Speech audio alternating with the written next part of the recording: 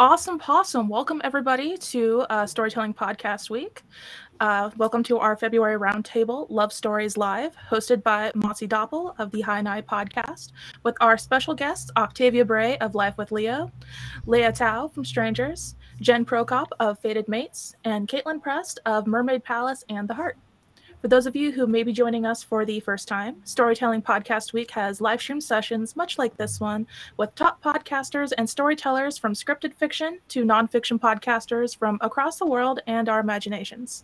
We also have exclusive recorded episodes on the Storytelling Podcast Week podcast. And Storytelling Podcast Week is brought to you by Podbean. We're a podcast hosting and monetization platform, and we currently host over 600,000 podcasts.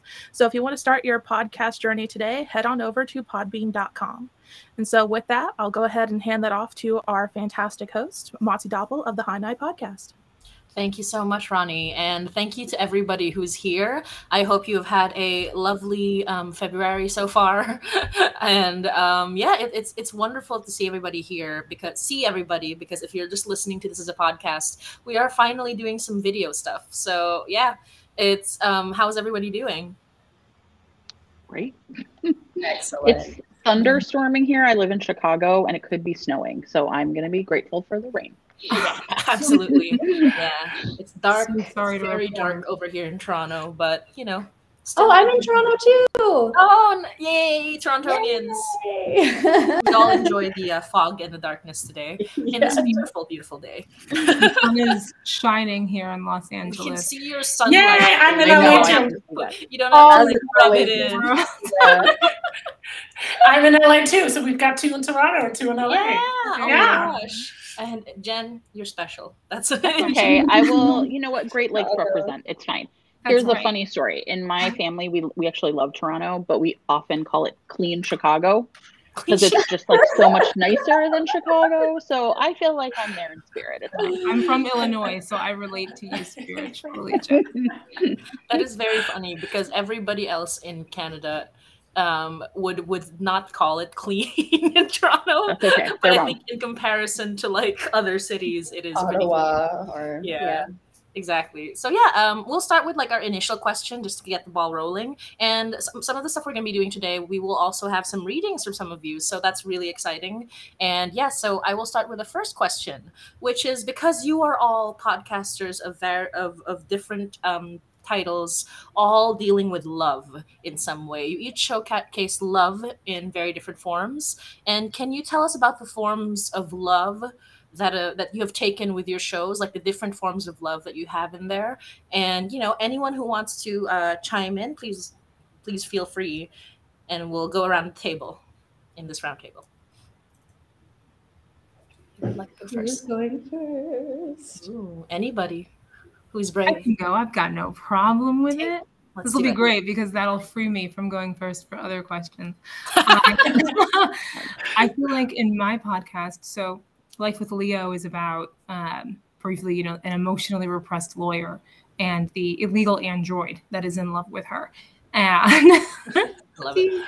and that's sort of like the main romantic relationship, but the other characters that round up the show include the protagonist's sister and that sister's fiance and some co-workers. And I think that there are quite a few different versions of love that are presented within the show and that get explored within the show, because that protagonist, Janine, is just not a very emotionally expressive person at the beginning of the show.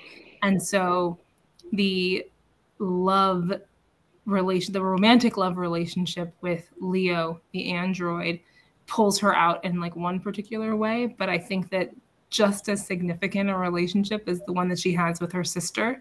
And you really kind of get to see that sisterly love relationship get drawn out, not just in their interactions with each other, but in the ways that like they talk about each other when they're not there. And, I think especially Ellie, the way that Ellie kind of like supports Janine when she's not in the room, talks about how like my sister deserves someone. Like I I feel this way about her, even if they're not, saying these nice things directly to each other's faces.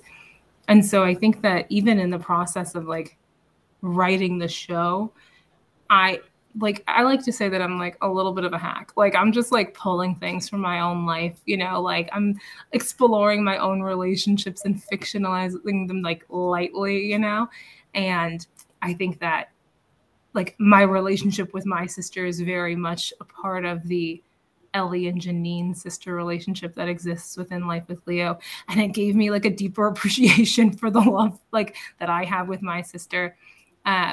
I recently had like a whole health thing, and my sister lives in Seattle and she flew down to help me.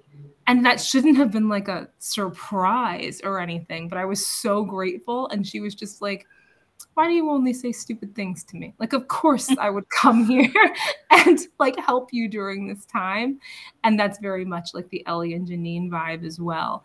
And so I think that having a few different, like we have sibling love, we have, romantic love, and just sort of like a general like fraternal bond that forms between other characters in the show enhances the sort of main thing of the podcast, which is like, are these two gonna kiss? Like because you have all these other relationships that are the tough questions right there.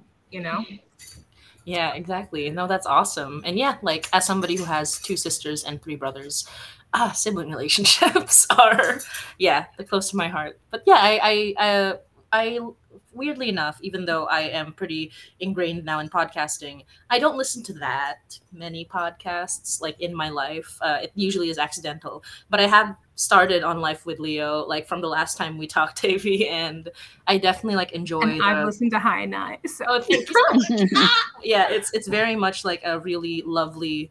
It is like the main character, she is very, she's a lawyer, and so she tries not to be too too emotionally like open, but I think it's very fun to have a character like that like express love not just in a romantic way but also just in a familial way. How about everybody else? Like, do you want to like talk about the loves in your stories? I could go. That's so funny talking about sister love. I'm actually right now, as we speak, working on like kind of, I've been calling it like a rom-com, but with sisters instead. Like, because in the pandemic, when everyone had to work from home, my sister lost her job, and we just so happened to need a social media person, and so I hired her, and so we've been working together for the last year, like in isolation every single day, and and recording everything, of course. And so we're like, okay, we have to make something about sisters.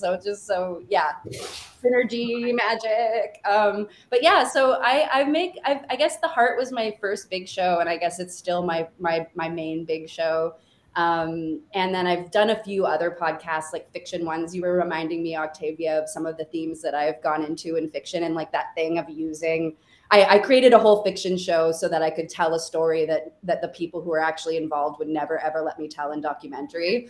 That was called The Shadows. And then I started a company called Mermaid Palace, where basically I kind of wanted to start an org where the people who were kind of collaborating with me to make The Heart could kind of like branch off and make their own show universes. And so but it really, there's a thread throughout, and it's all really at the end of the day about like love and intimacy. So like there was one called Asking for It that was all about like intimate partner violence, and then Appearances, which was kind of about family, like first generation Iranian woman and her relationship with her family, essentially. But yeah, so to answer the question, for me, in my work, I guess I've used love stories as a way of getting into bigger social issues, like using the idea of love, which is the thing that connects us all, to kind of take a magnifying glass on and look at, like, I mean, I just believe that like the bigger problems that we deal with in the world can be magnified through looking at romantic relationships and intimate relationships. And so, I mean, the big thing, like, I mean, with the heart, like, I mean, the big thing that we were celebrated for is like being really queer, basically, like kind of, you know, like basically like taking that traditional format of the love story and inserting diverse characters, like, and I guess we you know, it's like that thing where you're thinking about the subject, like who is the subject and who is the object. And it's really interesting with love stories because whoever is, somebody said recently, perspective always wins. And I guess, which I think is so interesting. And so like whoever is the protagonist, like whoever their love interest is becomes the object in this weird way. But anyway, so we've been kind of like, we started out in 2008 and I mean, essentially it was just like, we were like, at that time, I mean, people were still in the closet at work. Like, I mean, so much has changed. Oh my God.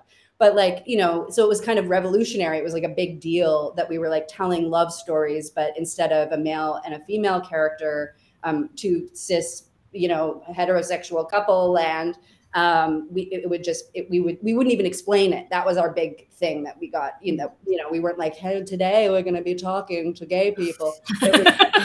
You know, we would just put queer people as protagonists in the stories without making a big thing of it. And yeah, that's kind of, you know, that was their big thing.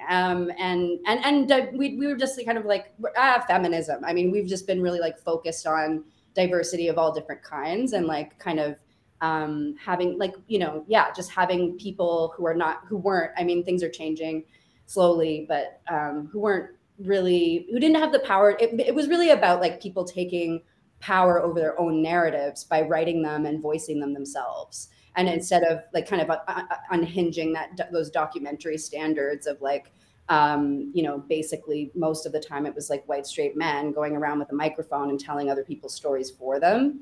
And so that's the whole thing. And so, yeah, that was the heart. And then the shadows was about, you know, like we got into all sorts of like polyamory versus monogamy, is cheating wrong? You know, intimate partner violence in queer relationships, consent, blah, blah, all the stuff. But so that's me. Yeah. So I'm going to just jump off of that because I co-host a romance novel podcast called Fated Mates. It's a little different than what you all do because we are, our job is essentially to like discuss and share and like sort of unpack the romance genre using like books. I mean, my co-host Sarah McLean is a romance novelist, so sometimes, you know, but we're not here to just promote her books. So, but we talk about all of those same things, but in the romance genre. So sometimes we do like a deep dive on a certain book, but often we do like interstitial episodes that just like essentially are like a trope, like, right. So, little spoiler alert, tomorrow's episode is on fake dating, which is like a really hot trope in romance right now. And so, you know, like, and then we'll just sort of talk, and, you know, at the end of the episode, you'll have like 25 different books you can listen, you know, read if you would like to. So I would say the thing that's been really primary for us, I mean, obviously romance is a genre about emotion and human relationships. But one of the biggest, as like a horror, like I think a lot of people misunderstand genre, right? And so we are sort of always like sort of fighting the fight to help people understand what the romance genre is, which is that it ends in a happily ever after. And, you know, like Romeo and Juliet is not a romance, neither is Me Before You or The Fault in Our Stars. Like these are love stories, but not romance. Tragedies, yeah. Right. And I think the thing that's been really interesting is, you know, you'll meet like a really common sort of thing that will happen to a romance reader is someone will be like, but isn't that boring? And we'll say, and I often say like, well, you know, there's been roughly 800 million episodes of Law and Order, right? And every episode of Law and Order follows a format. And you all love it because, you know, like there's endless possibilities within that format. So I think what our podcast does is talk about like, what is the genre doing and why is love so important to everybody in all human relationships? Yeah, and I really love that you're doing that because romance is like one of the most misunderstood genres. It's also one of the most gendered genres. Like there is some kind of like bias against like certain especially for male listeners or male readers, like to just like kind of an anti expectation like for enjoying that kind of genre. But as with any genre, like it has its format, but that doesn't like make it boring or lesser. It's like everyone has it, like horror has a format, action has a format, mystery has a format. It's all formatted, but within that space you can explore so much like interesting stuff. And yeah, I definitely like appreciate like Fated Mates and like that kind of work that you do. Even though I do a horror podcast, I also did I was part of a romance anthology, and I also like went to like a romance I have a friend who runs what do you call it, like classes for romance, like literally called romance class, like classes for romance writing. So it's a really like interesting genre where a lot of things can grow. And and Leah, would you like to like tell us about like Strangers a little bit, or like any other stuff that you're working on and how love is portrayed in those? Sure, yeah. So Strangers is not first and foremost a love show, right? It's a storytelling show where people tell true stories from their lives.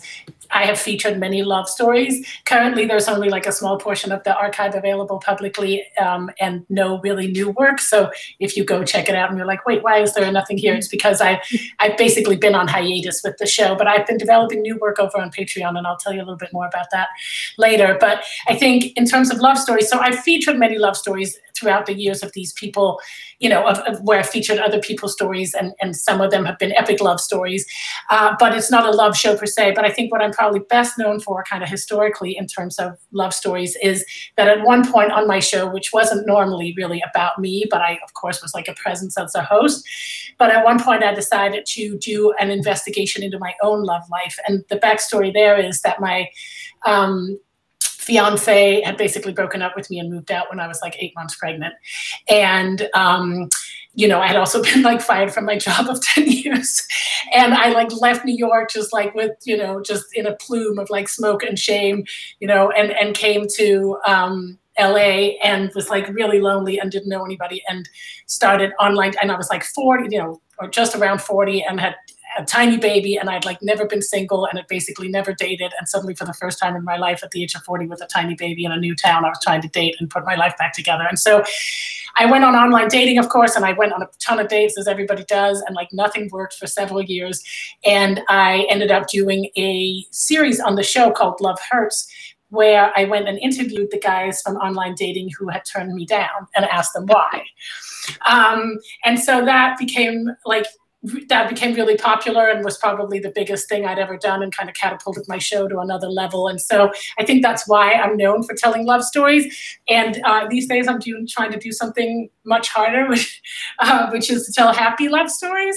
But I'll maybe tell you more about that when I do my reading a little bit later.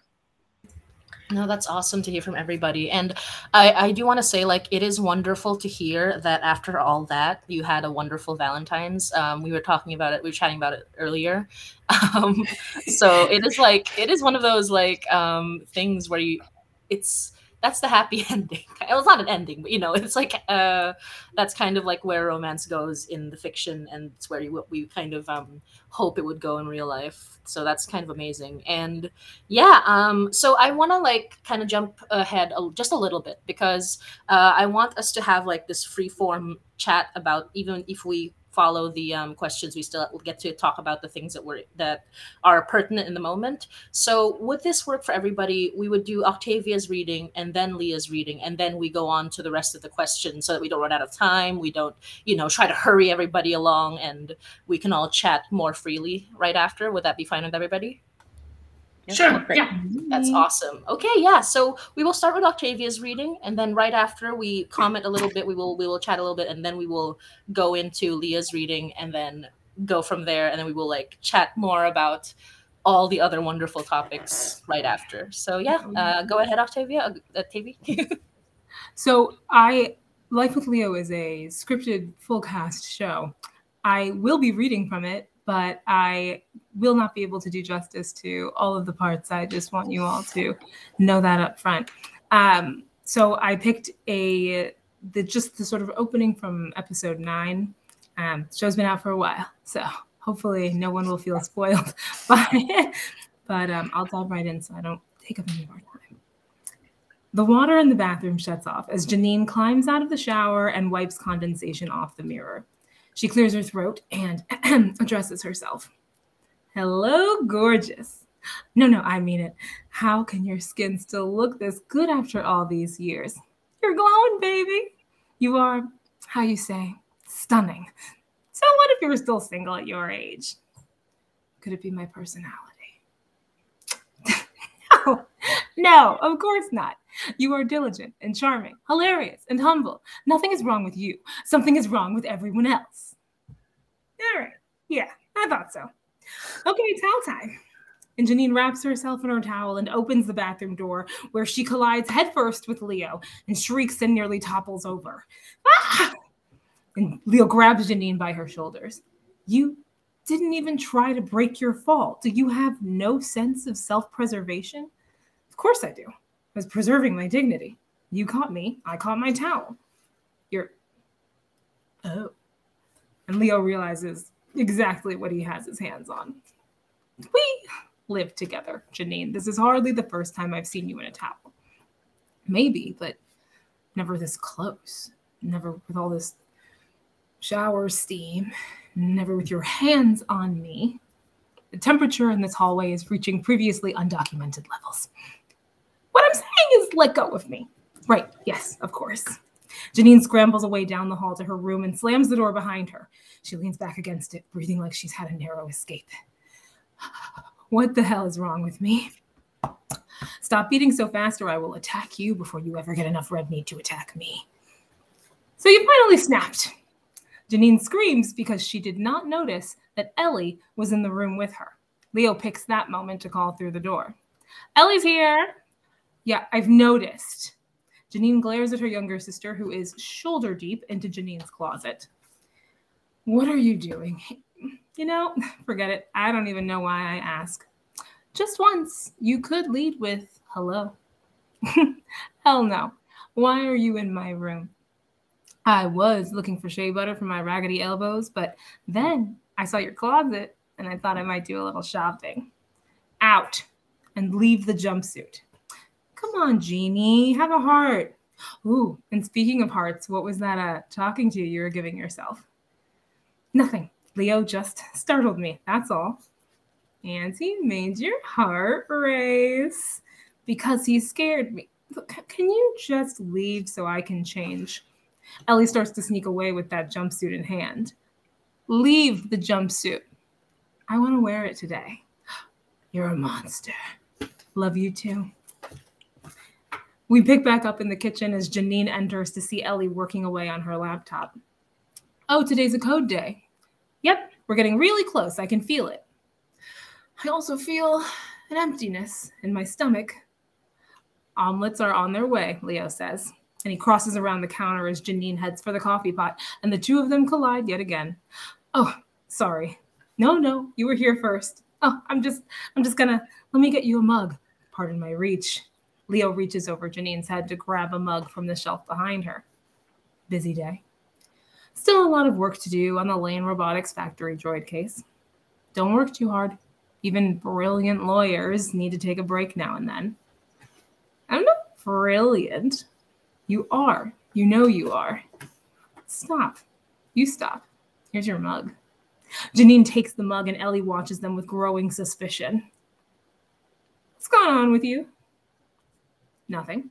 I need coffee. I'm getting coffee. And Leo says, if she doesn't get coffee, watch out. I've been going into sleep mode to avoid her wrath. No, you have not. I haven't, but I might. Don't you dare. And Janine and Leo continue laughing together in that sickening way that early stage couples have. Ellie cuts in. Janine, I need to talk to you in the living room, away from here. But my coffee. I'll make it for you, Leo says. Thanks, Leo. You know how I like it. I bet he does. Hot and sweet. You got it. Janine, living room, now. Ellie grabs Janine by the arm and yanks her into the living room. Ow, when did you get so strong? when you started keeping secrets from me. You and Leo? When did that happen? It isn't happening. Not until the compelling code is gone. This is old news, Ellie. Well, there are some updates coming hot off the presses. Keyword hot. I let the naked hallway collision slide. It wasn't naked. But what I witnessed in that kitchen was so sickening, it probably violated a dozen health codes. Translation? Translate yourself. Why was your heart racing when you bumped into Leo in the hallway? Because he scared me. Why did you blush when he called you brilliant? Something you do already know to be true. Was I really blushing? We're Black, Jeannie. It's hard to know for sure, but you gave off a blushing vibe. And then Leo made a joke, and you two laughed like hyenas for way longer than it deserved. The silent H in his name doesn't stand for hilarious. You're right. I was giggling. And Ellie delivers her finishing blow. And then, as we left the kitchen, Leo volunteered to make your coffee. You said he knows how you like it. And he said, hot and sweet. Oh my gosh. We were flirting. That's right. Little miss, not until we find the code, was flirting. And that's not all. No. Say it, Janine. You gotta let it out. I like Leo. What was that? Speak up. I can't speak up. He might hear me. Oh my gosh, this is horrible. Yeah, you like someone who likes you back. In high school, Janine is going to reach forward in time to strangle you. What do I do? I would say, enjoy it, girl, but I know you won't listen to me. You're right. I need to get out of here. Work, my happy place. Everything about this conversation is so sad. Let me just grab my coffee. Nope. I'll drink the gross work coffee. What do you want me to tell Leo? I don't know. Tell him I died. Jeannie. And the door slams behind Janine as she makes her escape. Coward. That's the end. Went on a face journey with that one. Very happy. Yeah, and oh no, you spoiled me. I'm only on episode 9. Episode 8. Dang. No, it's fine. No, but that was awesome. And does anyone have any comments before we move on to the next reading? What did you all think? That was awesome and very enticing. I want to hear the rest of it now. It's a very classic rom-com setup. I like it. Right, sure. Thank you. This is actually a trope. Like the whole theme of the episode is tropes, so they just keep coming one after the other throughout the episode. That's awesome. Yeah, and yeah, like Life with Leo. It's I definitely enjoy like just how it's a sci-fi. It's a sci-fi romance, but it's all just very, it's an office comedy sci-fi romance. Yes. And it works out really well. But I love it. Definitely enjoy it. But yeah, if anyone has any other comments before we move on to our next reading? No? Leo. Yeah, definitely. I definitely recommend Life with Leo. It's very fun, and even though it takes me like a little bit of time to listen to it. It's a good bedtime story podcast. That's so true. Yeah. And okay, now we will listen to the next reading from Leah. You can introduce like what it's about, and yeah, just go into it. Okay, yeah. So a little bit of backstory. So I told you about the kind of collapse of my life in New York. I came out here. I, was like, okay, I just got to make have a new show because I'd run the Moth before and created the Moth podcast and the Moth Radio Hour with other people there. And anyway, but had then been fired from that and was like, came out here and I was like, I'm going to start a new show. I'm going to get a new man and then everything's going to be great. I'm going to show them. And so like, I just started pushing like a new boulder up a hill. You know what I mean? I was just like, got to put the postcard back together. And then and like had some hard dating years. But then like the week the Love Hurts series that I mentioned earlier started airing, I actually met the man that I'm now with, Paul, so anyway, but then like 4 years ago, I just slammed into such a hard burnout wall from like having, 10 years in New York of like building something and creating and then like doing it over here, just like, and everything was coming from that place. And I just like slammed into such a hard wall and had a kind of breakdown, I guess you could call it, and just like disappeared from the show. And then recently I've been waking work, like telling the story of why I disappeared and coming back and why I had to go away and what I had to learn in the meantime. And so it's kind of serial and every chapter is connected, but also can kind of stand alone. And the particular chapter I'm going to be reading from is called Camping, a Love Story. And the love in the title is not for camping per se, it's for my man, Paul. But it basically tells like the story, like our love story through these little different camping moments over the years. And I'm going to try to give you like a tiny taste of the arc of that story by reading like some little different clips from different parts in it. And it's going to be really hard to try to give you a sense of that in 7 minutes. And I don't totally know if it's going to work, but you'll tell me afterwards. But so where it picks up is actually, or where it starts is actually before I even met Paul. I had, like I said, moved out here and I was like living alone with my 2-year-old, you know, and I was lonely. And so when his preschool announced that there was going to be a camping trip, a communal camping trip, I signed up for it. And it was really great. It was like my first time ever camping, but it was also hard. And that's where we pick up. So I'm just going to read some little clips, little moments from my own script, since we're not doing any actual audio. But there were also moments when the other families stayed in their own little units, and I wished it wasn't just me alone trying to get the fire going with one hand while wrangling my preschooler with the other.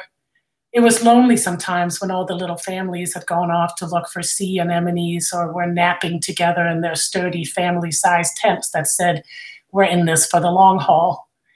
Next to them, alone with my toddler and my cheap Coleman, I felt like an outsider, a stranger still to this California culture, having lived only in Europe and New York City up to that point. I'd kept moving west, and now here I was, alone at the edge of the world, it seemed to me, and sometimes I cried on my half-deflated air mattress as my flimsy little tent flapped in the wind through the night. Okay, so that's like where you meet me, right? And then skipping ahead, like I went through 3 years of preschool like that, where I was always the single lady, the single mom. And then I met Paul. And when the last camping trip with the preschool was coming up, you know, we'd been dating for about 10 months and I really wanted him to come on the trip. And like, I wanted to show him off, you know, that I was like not single anymore. And I wanted to, you know, not be alone for once, but he had like other things going on that weekend. And so he was kind of hemming and hawing about going. And we got locked in this dynamic that we used to get locked in a lot before we knew how to be like honest and direct with each other, where we like were avoiding it, addressing it head on. So Meanwhile, the trip was approaching, and I knew that I'd either have to let go of my dream of him coming or find the courage to ask him again, both of which seemed impossible. It had been hard enough asking the first time, and now that I knew about his reluctance, I just couldn't bring myself to say, "So, the camping trip, have you thought about it? Are you coming?" Instead, I poked at it a couple of times, like, "I'm still hoping you may join us.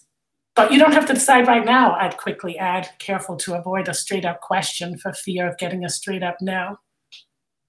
Okay, so skipping ahead again, by the time I leave for camping, I still don't know if he'll actually be joining us the next day. Coming back to camp in the afternoon, I'd let myself believe that I might see Paul's car coming around the bend, but instead a text message came through from him saying that he was back in LA, and I was crushed. I walked up the hill to get away from everybody and called him. And we got in the first big fight of our relationship, which was abruptly cut off when my phone ran out of juice. Later that night at the campfire, I drank too much and kept people up in the nearby tents talking too loudly, too late about why Bernie would be a better candidate than Hillary. The fight lasted several days after I got back, and even after we made up, I was still nursing the wound. A few weeks later, Paul tried to make it up to me by stopping by my son's preschool graduation.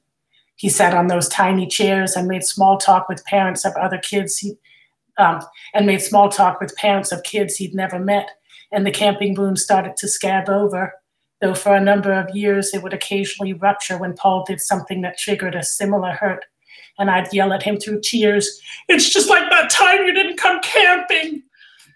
Okay, so the next year, we ended up going camping with our 3 combined kids, and it went really, really well. And based on that, we decided to move in together and start a blended family, which turned out to be really hard.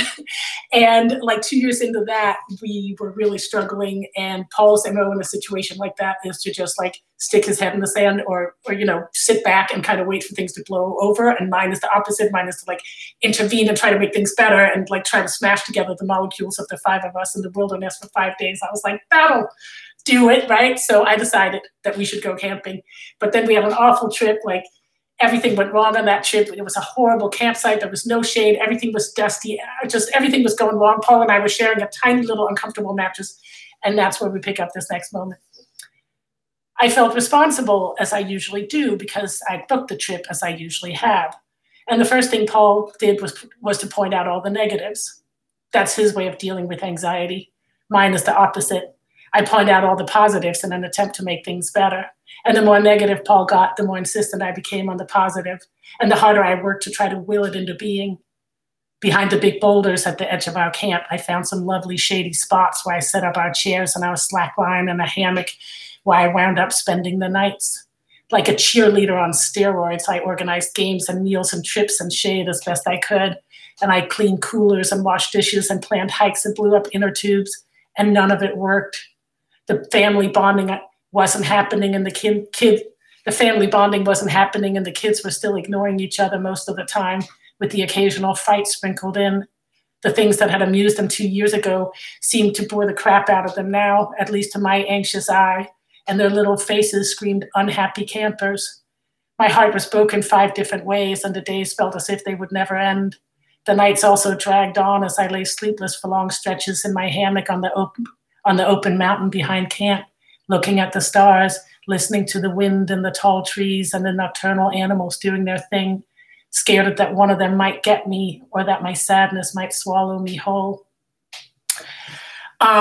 Okay, so we're heading home, and I've developed something called Raynaud's phenomenon, which means that my fingers were like totally blue and stiff and in searing pain. And it can be brought on apparently by emotional, mental, or physical stress. And I was like 3 for 3. So when we got off the mountain, everyone was starving. The kids wanted Wendy's, and Paul and I were willing to go to every lowest denominator if the kids agreed. So we said yes, even though my stomach was growling and my fingers were blue and I hate junk food. Of course, the nearest Wendy's turned out to be a ways off the freeway, and Paul and I were annoyed to waste the time, but we were like, fuck it, it's worth it. When we finally got there, police tape was blocking the entrance to the restaurant, and a cop was directing traffic away from the parking lot. Suddenly, one of the kids said, "There's a car inside Wendy's." Sure enough, a sedan had crashed through the glass facade and was now sitting in the middle of the restaurant at a slight angle. And I was like, yep, that pretty much sums it up. Okay, so 2 years later, which was this past summer, we were in a much better place, and we decided to go camping one last time, before the kids got so big that we'll never do it again. And it mostly actually went really well, but there was a lot of tension between me and Paul that I can't really go into the details of here, but I'll just read this last section. I should have been having a good time, but I wasn't. I was tired and angry, and I felt if Paul said one more negative thing, I was going to explode on him and say ugly things I would later regret, as I have too many times in the past. I didn't want to do that this time. I wanted to handle it differently. So one night, as we were about to start the fire in preparation for dinner, I asked Paul if he would come look for kindle with me in the big open area behind the boulders. And then I dragged him up on the nearest ridge and said, "We need to talk." The sun was setting behind the mountains as we sat down, and I said, "I can't handle any more negative comments or naysaying from you on this trip." And he said, "What do you mean? Like what?" "Well, there won't be enough time, there won't be enough space, there won't be enough ice, and so on." And he was like, "Well, that's because you're a crazy optimist who always thinks there will be enough space and time and ice even when there won't. And I'm just trying to make sure we don't get caught with our pants down." "Fair enough," I said. "I do that. And that's why we're a good pair. And sometimes your pessimism is well warranted, but sometimes you're being negative for no good reason. It's like a bad habit. And I know I have plenty of bad habits that you put up with all the time. And if this were a normal day at home, I could probably just write it off.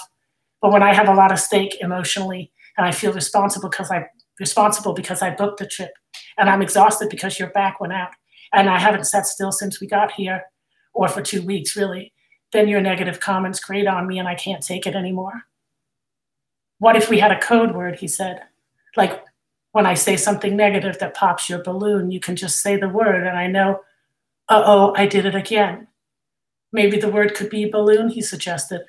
And I was like, oh my God, I love you. That's it.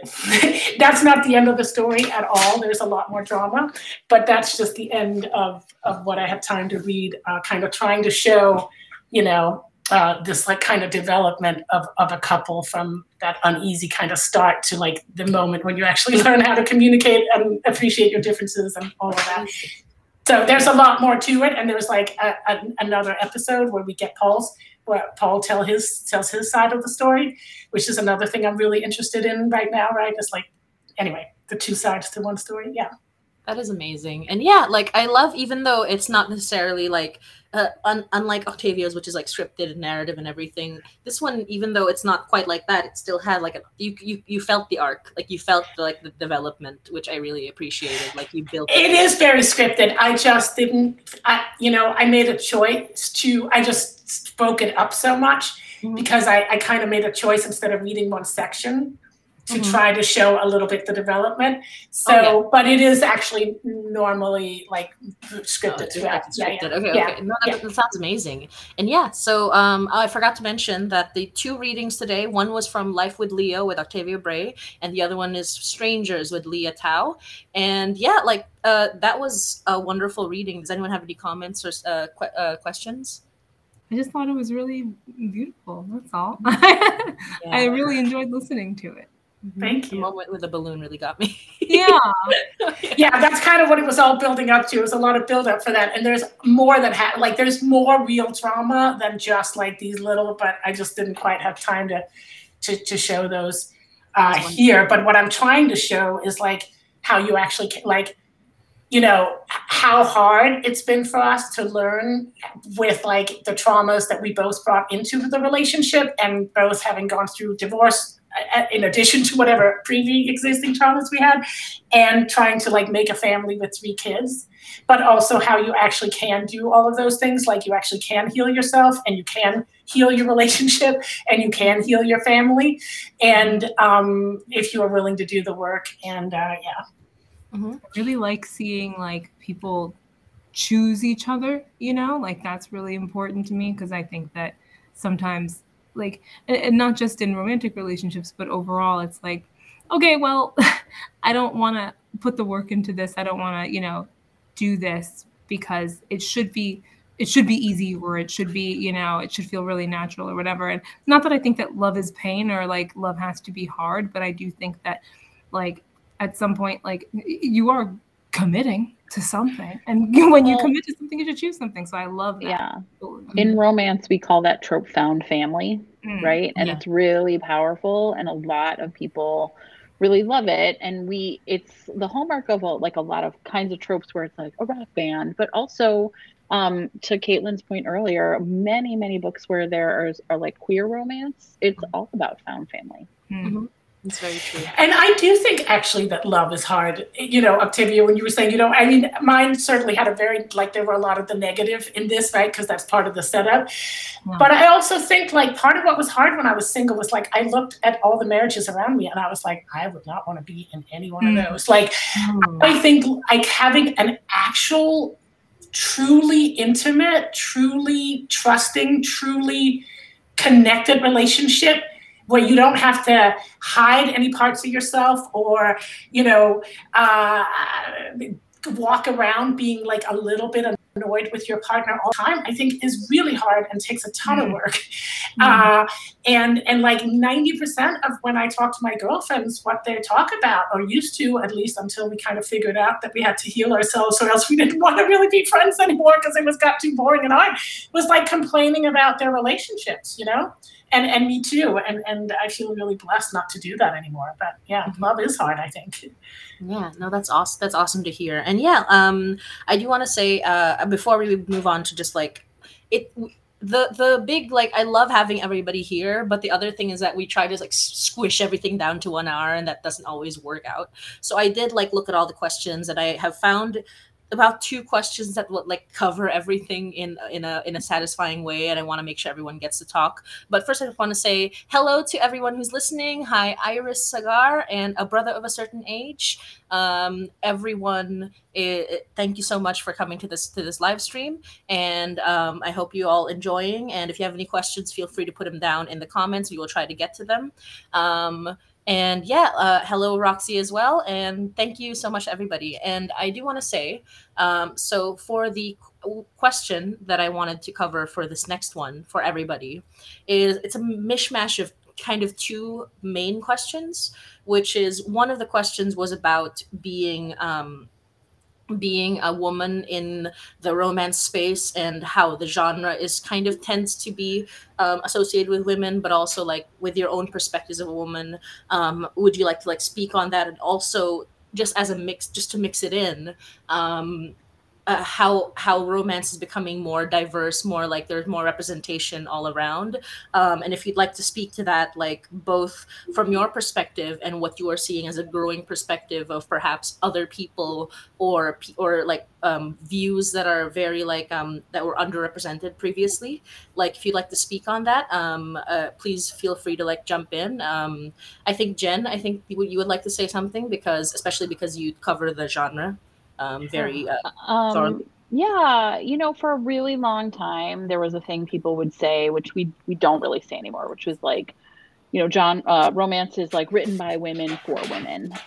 Because for so long that was just like sort of I don't know, like it was true in a lot of ways, right? Like it was sort of, women in publishing houses were the ones publishing it. But, now we understand that there's like a really broad appeal to lots of different kinds of people. And that by saying that, we are essentially excluding people that are non-binary, that are trans, that are men who are interested in like the romance space. And so I think there's been a lot of change in the way like the genre thinks about itself. And in order to be really welcoming, we have to sort of be willing to like open the doors and sort of not say that anymore.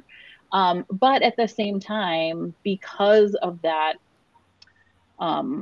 sort of core belief, right? Like this is for women, it's mommy porn, essentially. A lot of the like disdain that comes along with the genre, I think it goes hand in hand with misogyny and the patriarchy. And so this is something that, we on the podcast are just always trying to unpack, right? And it's not to say that all romances are like feminist anthems for our time. But I do think that all romance is really dealing with the way that our culture undervalues emotion and undervalues love in all its forms. I want to say, like, I think the way that we talk about like romance being in the realm of women, it, like you're saying, Jen, is just it's a perfect example of misogyny and patriarchy, because like men write about love all the time. Like there's all of the best love movies are directed and written by men. Like The Unbearable Lightness of Being is a classic. But like, when women write about love, it's like fluffy mom porn, like Right. It's like what gets relegated, what gets held up as a classic, and what gets kind of relegated to the realm of the low brow, and I also like it just makes me so angry. Like men are obsessed with love just as much as we are, like, and yeah, like it's like a weird thing. That's it. That's all I have. I'm just like, yeah, okay. So like, yeah, when men do it, it's like, ooh, has literary merit. Right. And when women do it, it's like, ew, like they're just obsessed with us. Like, ew. And right. Yeah. like, and also I think like just to kind of build on what you were saying, Jen, like I think how can you tell a story about love without it being also about power? Because love is about gender, like love is about like who you love, how you love, like even straight stories are about like I mean you can't tell Absolutely. a romance story without painting a picture of gender dynamics,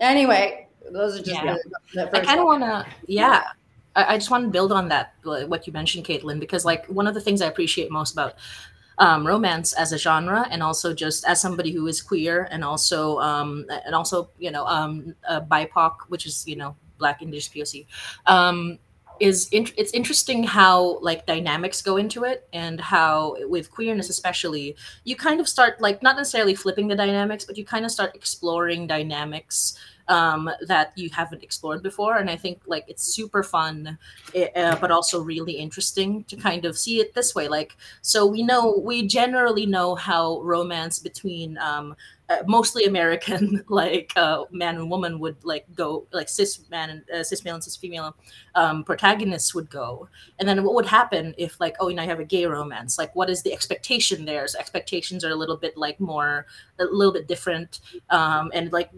all these things. And I think like what's really interesting about it is that you still have this structure, like this enjoyable, like comfortable structure to place that in, but now you have different perspectives, and that comes into also like representation and everything.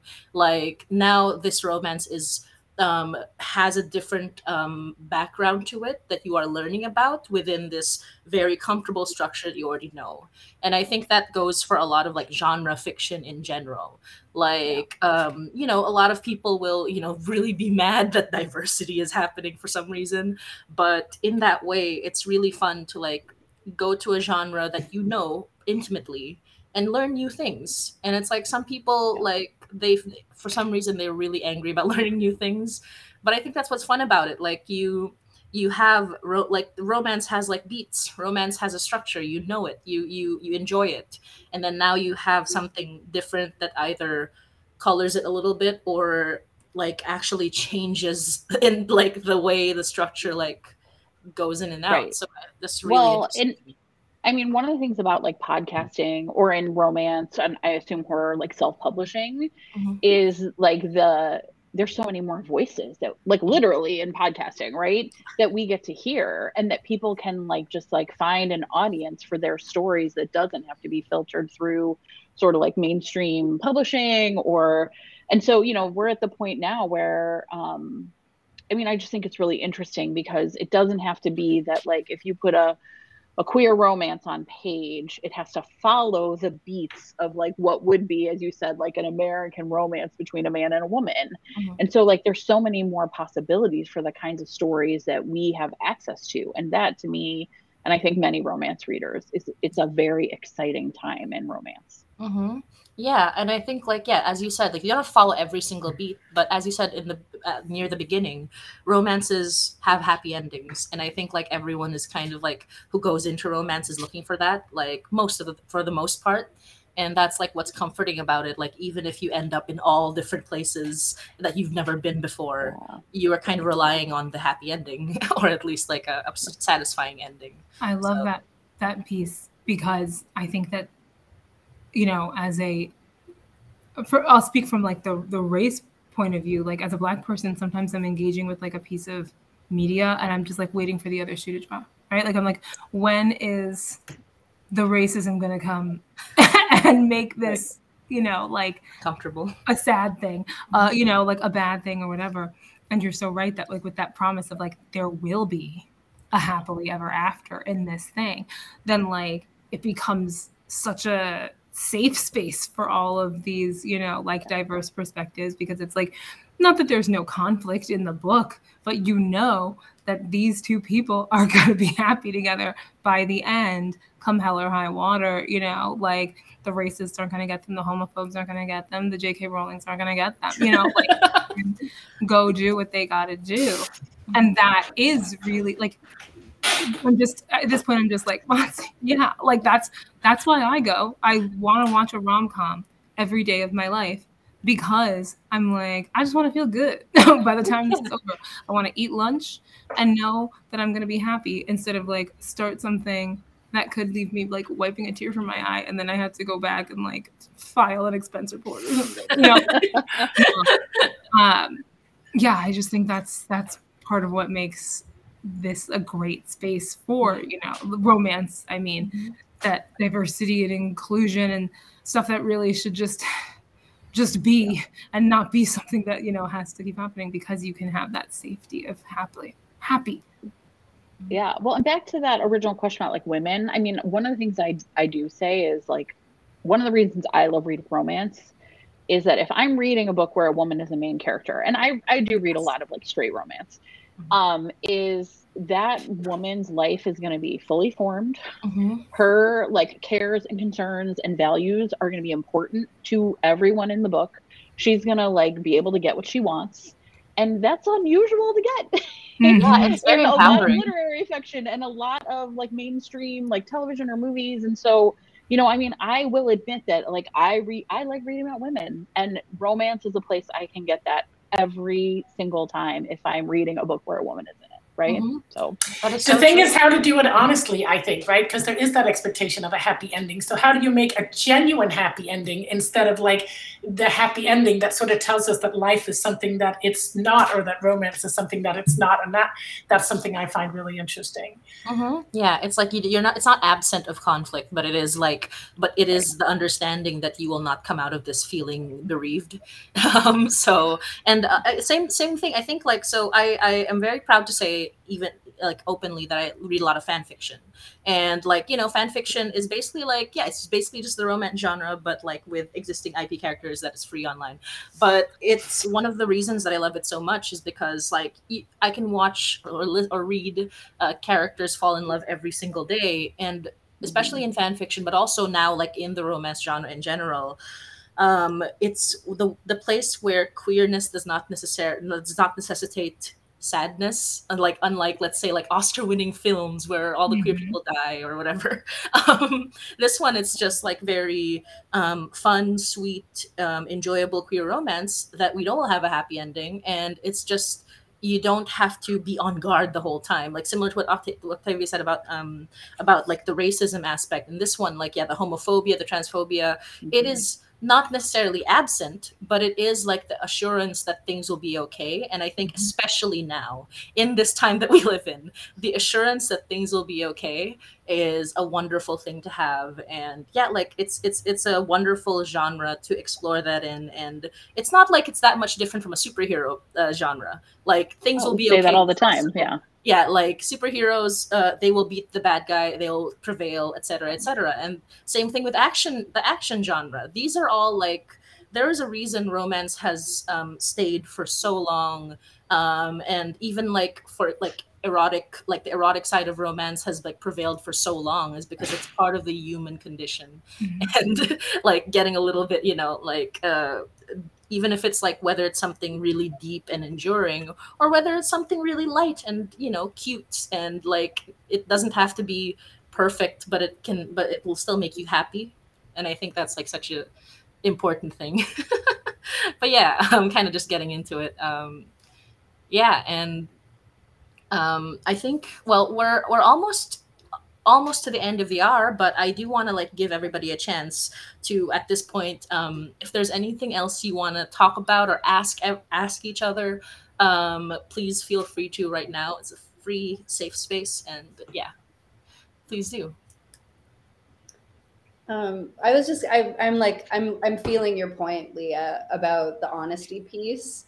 Like, what does it mean? Like, because that's something that I mean, when I made The Shadows, which I called an anti-rom-com internally, like I was kind of really struggling with the ways.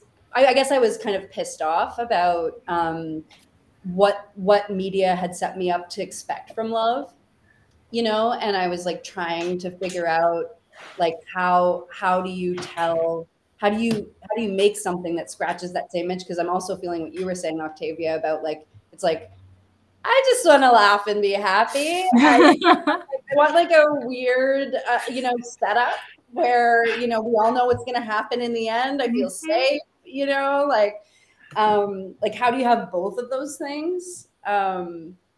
I don't know. I guess Eternal Sunshine of a Spotless Mind comes to mind somehow. Like they did such a good. It's like somehow it feels a bit like it's kind of depressing, but That's like, my kind of rom-com, I think. yeah, totally. Like it's just kind of depressing, but like also really honest. I don't know. So like I actually, yeah. Well, I just say we had a guest on, a woman named Jane Ann Krenz, who's been writing romance for probably 40 years. And she said something really interesting about genre fiction. And what she said is that genre carries the myth, right? Like if you're looking for like what the myth is in your culture, read genre fiction. And so if you care about justice, right, you read mysteries where every single time the cops solve the case, when we know in real life that like that doesn't happen, right? Like when you think about like what is the myth that's getting carried forward by romance, it's that the idea that love is important and worth pursuing. Right. I think there is truth in that. I don't think it has to be sad. I don't think it has to be, I think there's like a lot of messaging in our culture that says like, it's not real. If there's a happily ever after, that's a fairy tale. But I think if you look at it at the level of myth, what it says is love is important to people. And pretty much everyone will do anything they can to get it. And this is a genre that celebrates that. That's so true. And yeah, like the myth is kind of a dream for the people, right? Like the myth is something you dream about. And if we didn't dream about justice, then it wouldn't happen. If we didn't dream about love, it wouldn't happen. Like, and to your point, Leah, like even though you're looking for honesty at the same time, the honest truth is that working towards love, working towards a good relationship can only happen if you believe that, the love is there. So it's a nice like little balance. For sure. Yeah. But you also like have this realistic, like it is hard and sometimes justice doesn't happen or, but if we didn't dream or work towards justice, it wouldn't happen at all. So like, that's kind of like the prevailing myth of romance and love. And that's what I love about this genre. And before we end, I'm so sorry, Ronnie, I just want to say before the end, I love your earrings, Tavi. I was looking at it for a while and I was like, I thought it was like a little floating icon, but it's a little hand. And and I just wanted to say that before the end of this. I appreciate it. I can't wait to subscribe to all of your podcasts. Me too. So absolutely. Absolutely. Don't forget to subscribe to these amazing podcasts. This has been a great talk. Thank you so much, everybody, for popping on. I know some of you have to pop off. You're totally cool. I'm going to go ahead and just read our brief outro, and then I will let everybody go. So thank you, everyone, for joining us for this live stream, the Storytelling Podcast Week February Roundtable Love Stories Live, hosted by Motzi Doppel of the High Nye Podcast, with our special guests, Octavia Bray of the Life with Leo Podcast, Leah Thau from Strangers, Jen Prokop of Fated Mates, and Kaitlin Prest from Mermaid Palace and The Heart. Thank you for... one of these days I will get through this without stumbling over my words. For those of you who may be joining us for the first time, Storytelling Podcast Week has live stream sessions much like this one from top podcasters and storytellers from scripted fiction and nonfiction podcasters from across the world and our imaginations. We also have exclusive recorded episodes on the Storytelling Podcast Week podcast. If you joined late or if you want to have another listen to these amazing podcasters and storytellers, you can replay this live stream on Podbean's YouTube channel and on the Storytelling Podcast Week podcast. Storytelling Podcast Week, of course, is brought to you by Podbean. We're a podcast hosting and monetization platform and home to over 600,000 podcasts. So if you want to start your podcasting journey today, head on over to podbean.com. Thank you for joining us, and stay tuned for next month's live panel with at Storytelling Pod... Norma Jean's going to kill me. Thank you for joining us, and stay tuned for next month's live panel from Storytelling Podcast Week around the world with the BBC World Service featuring Namulanta combo of Dear Daughter and Kim Chakanetska of The Comb. Thank you, everybody. Take care. Have a fantastic Tuesday. Thank you. Happy podcasting. Much love to everybody. Thank you so much for joining us. Thank you. Thanks, Ron. Bye.